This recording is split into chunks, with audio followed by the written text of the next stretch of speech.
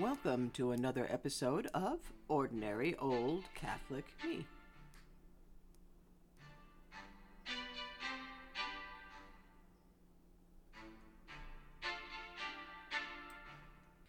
This week began for me with a great deal of anxiety. Well, I guess that isn't new or unusual for me.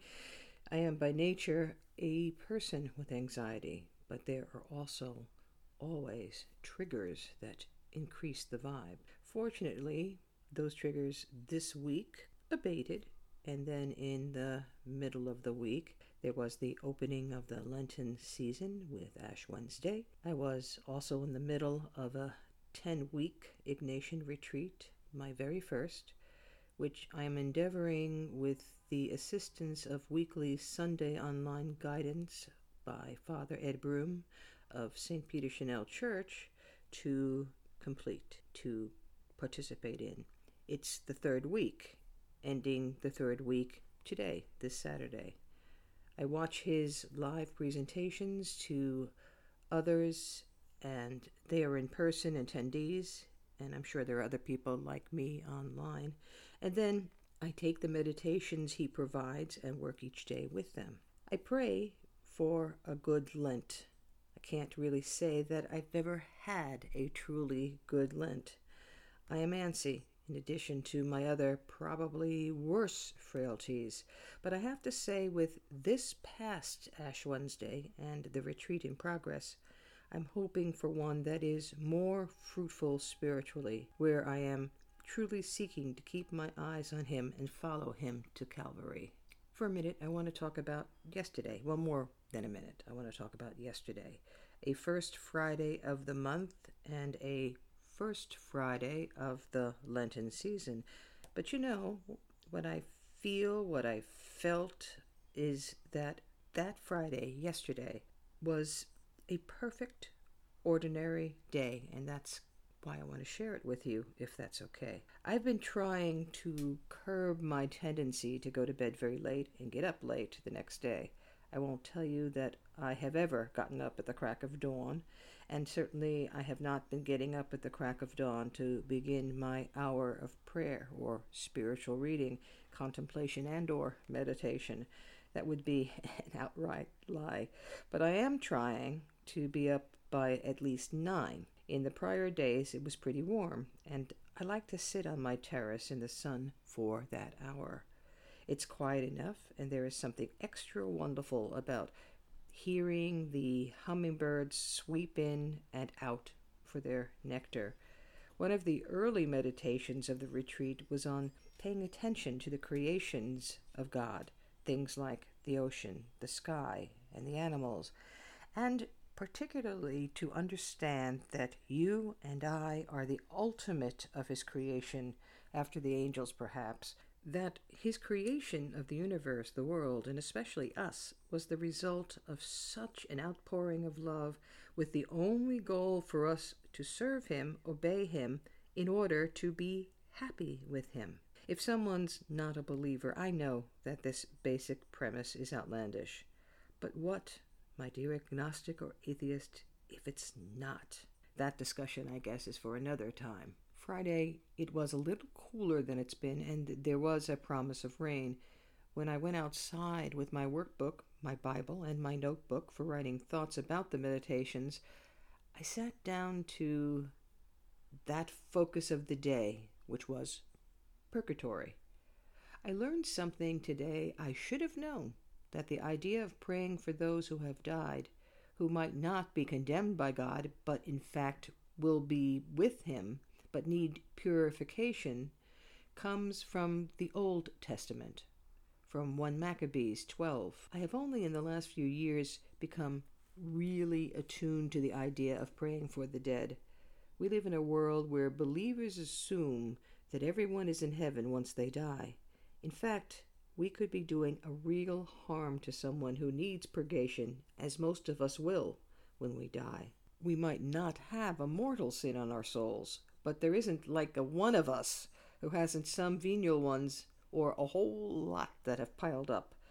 Be that as it may, I managed to spend the hour without being terribly antsy about whether the hour was up.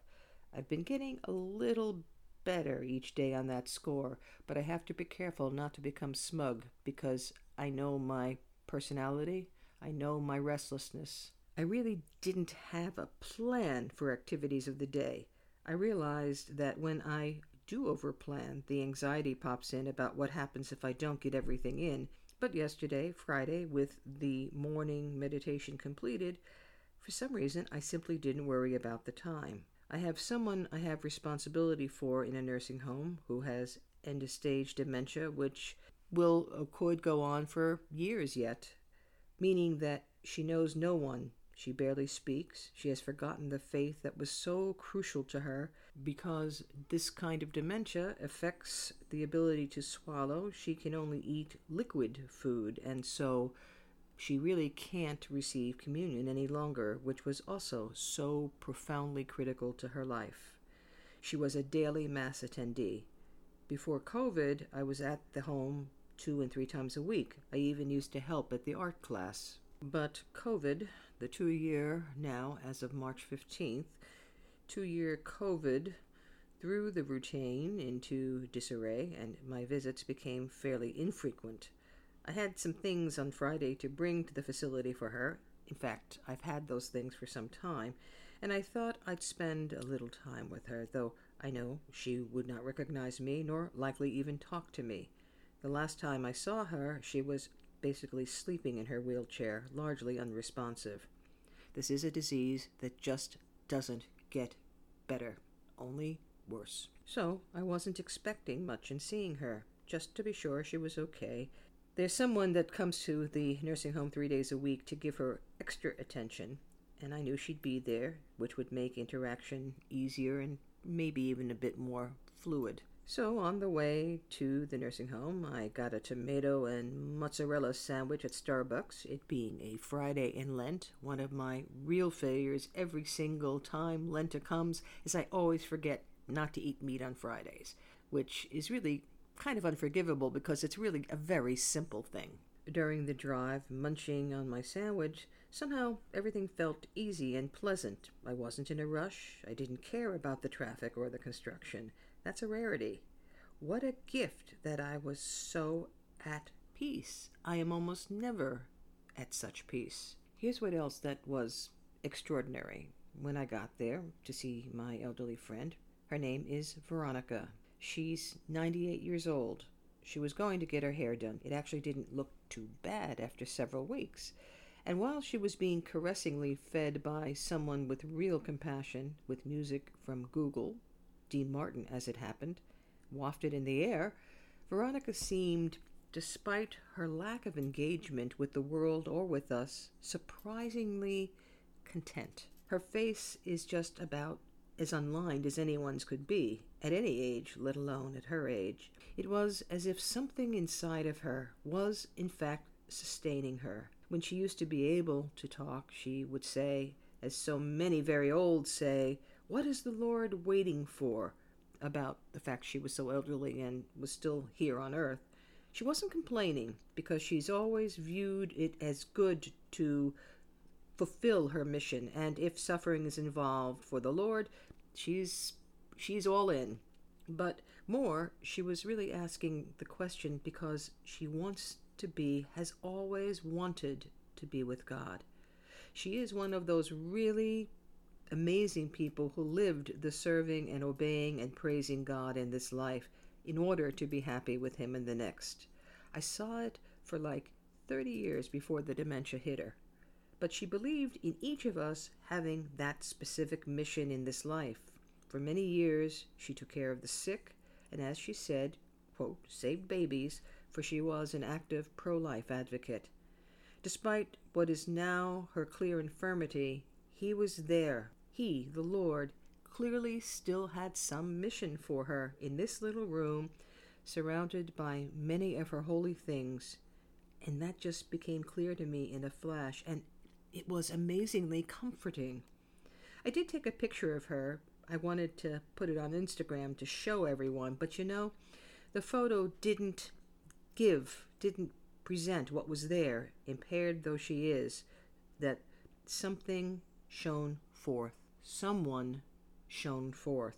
What I had expected to be a short and not particularly pleasant visit was amazingly wonderful and spiritual in a peculiar way.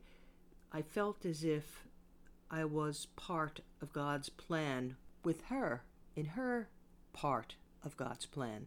I left, consoled, something I wasn't expecting. I had planned this week to get to my parish and do the computer entries I help with. I'm back to just doing that now once a week, and now I'm not working part-time in the office since the secretary has come back. I really wanted to do it before the end of the work week, and well, Friday was my last possibility. Even making my computer entries, which is really kind of a tedious job, was actually pleasant. Nothing different from what I have done many other days, but this day there was some kind of peaceful momentum. Morning meditation and Veronica had somehow set the tone. Why this day? I didn't know, but it was nice. I finished the work in about an hour and a half, and by that time it was already 4:30. Then I remembered this Friday was the exposition of the Blessed Sacrament, First Friday. Usually my restlessness prevents me from going from work and running around to spending a bit more time in prayer. But yesterday I was drawn to it. Thank you, Lord. I was drawn to you instead of resisting you, so I went to the church from the office. There were about, 5 to 7 people in there, and I went to the front. One of the other elder statesmen of the parish, over 90 years himself, had just reset the alarm someone had set off by leaning over the altar rail. We said a brief hello, and he passed me by. I settled in. About a half hour into my reading a Lenten booklet and taking in the Lord represented on the altar in the monstrance, truly, all, body, blood, soul, and divinity, on the altar, my phone rang, low, happily, but I looked about, slightly embarrassed to see whom I had disturbed. Turns out I was alone in the church. You're not supposed to leave our Lord unattended during exposition. I knew that. And I also knew that there was at least an hour and a half before the end of exposition, or that's what I thought, and I wondered, could I leave if no one came in? It suddenly became a really important question, and I realized that though he didn't need me, I couldn't leave, so if no one came, I would stay. I would stay. What a revelation. I guess I was kind of delighted about it. Not proud, but just delighted. Even antsy me, restless always, I would stay. But as it turned out, someone did come in, and I did stay at least another half hour.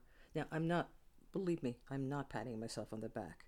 I know people who have spent hours before the exposed Blessed Sacrament, but I was just happy that I would want to stay. I guess what I was consoled by the fact that I wanted to stay, which came through the grace of God. Does that make any sense? I had spent about 2 hours this past Friday, really spent 2 hours with our Lord. That's a habit I have never had that I really want to cultivate. I know it's a critical key. Yesterday was one of those rare days in my human life where I know that I had a glimpse of paradise. I'd seen behind the curtain for just the briefest of moments to what is promised 1,000-fold. I'm reading a book by Robert Hugh Benson, who is a convert to Catholicism, another one of those converts from the 19th century, the late 19th century, like Cardinal Newman and Gerard Manley Hopkins. This gentleman doesn't seem to be as well known, but he had a similar sort of road to conversion from the Anglican faith. This book, I'm reading some apocalyptic literature, fiction, and he wrote one in the late 19th century called Lord of the World. And in it, one of the featured characters, naturally, is a Catholic priest. I read in this book, I'm not finished with it, but in the early part of the book, a paragraph in which the priest is describing his experience before, or his effort with the grace of God before the Blessed Sacrament. And I want to read it to you because it really, really surprised me and moved me. And when I was sitting myself before the Blessed Sacrament yesterday, I found myself thinking to that paragraph and wondering if I could experience what he describes, and of course realizing that I was asking a great deal. Not that God couldn't provide it for me, but I guess I didn't feel like I was ready to ask. So here's the paragraph. He began, as his custom was in mental prayer, by a deliberate act of self-exclusion from the world of sense. Under the image of sinking beneath the surface, he forced himself downwards and inwards, till the peal of the organ, the shuffle of footsteps, the rigidity of the chair back beneath his wrists, all seemed apart and external, and he was left a single person with a beating heart, an intellect that suggested image after image, and emotions that were too languid to stir themselves. Then he made his second ascent, renounced all that he possessed and was, and became conscious that even the body was left behind, and that his mind and heart, awed by the presence in which they found themselves, clung close and obedient to the will which was their Lord and protector. He drew another long breath, or two, as he felt that presence surge about him. He repeated a few mechanical words and sank to that peace which follows the relinquishment of thought. So that was my day yesterday, trying to approach that transcendence, if you will, at the end of the day, after having a rather comforting day. Overall, a perfect ordinary day for an ordinary Catholic. That was going to be the show, just sharing that with you. But then today came, Saturday. Saturday's the day I actually record for the most part. And I woke up not in extreme opposite mood, not exactly in desolation, which are some of the things we're talking about in this retreat. Consolation, which I was talking about in terms of yesterday. And then today, a kind of almost desolation, just not really able to consider any of this stuff, and not wanting to face ordinary tasks. Where yesterday I was, ready to climb the mountain. I couldn't even make a basic decision. Should I do my hour meditation first or do this podcast first? And I felt actually unable to move. The workbook suggested going over some of the previous week's meditations, especially about consolation and desolation. And I thought, oh my gosh, that's what yesterday was. What I've even said it was, but didn't realize it was. Yesterday was a whole day of consolation. And today I felt as if I'm back at square one.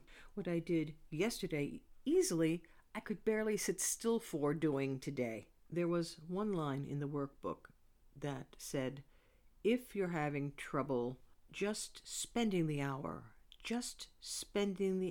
really spending the hour, that would be prayer enough.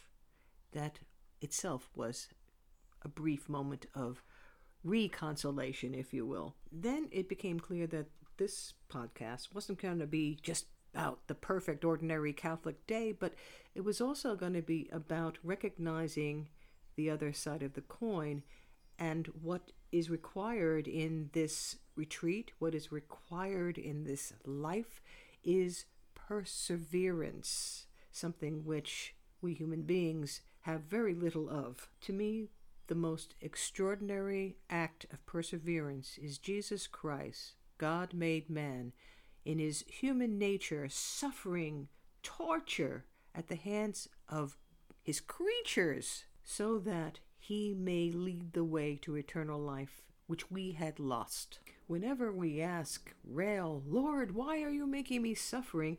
We're missing the point as Catholics, the very essence of our faith. His desolation became consolation, his being back with his Father. In both of his natures, he went through the torture and desolation to resurrection. That's the prize. We know this. Don't get me wrong. I'm going to be one of those people asking about suffering. I do it all the time. But the point is, the idea is to persevere and to stand right behind him as he walks on the road to Calvary. Because that's where ultimately consolation will come through. It doesn't seem like it. It really doesn't seem like it. But that's the heart of our faith, that he has transformed the suffering and that we will have eternal consolation, better than consolation, joy with him. If I hold, then eternity will be ordinary in its very perfection. So ends another episode of Ordinary Old Catholic Me. I'm going to close with a prayer that I found, which I've known about before, which I've been using before I do my hour meditation in the retreat. And it's a prayer by Charles de Foucault called the Prayer of Abandonment. I don't necessarily do it very well because I find I want to edit the prayer and say that this is what I want to do, but I haven't done yet. But I'm going to read it as it is written. Father, I abandon myself into your hands. Do with me what you will. Whatever you may do, I thank you. I am ready for all. I accept all. Let only your will be done in me and in all your creatures. I wish no more than this, O Lord. Into your hands I commend my soul. I offer it to you with all the love of my heart. For I love you, Lord, and so need to give myself, to surrender myself into your hands without reserve and with boundless confidence, for you are my Father. Amen. See you next week.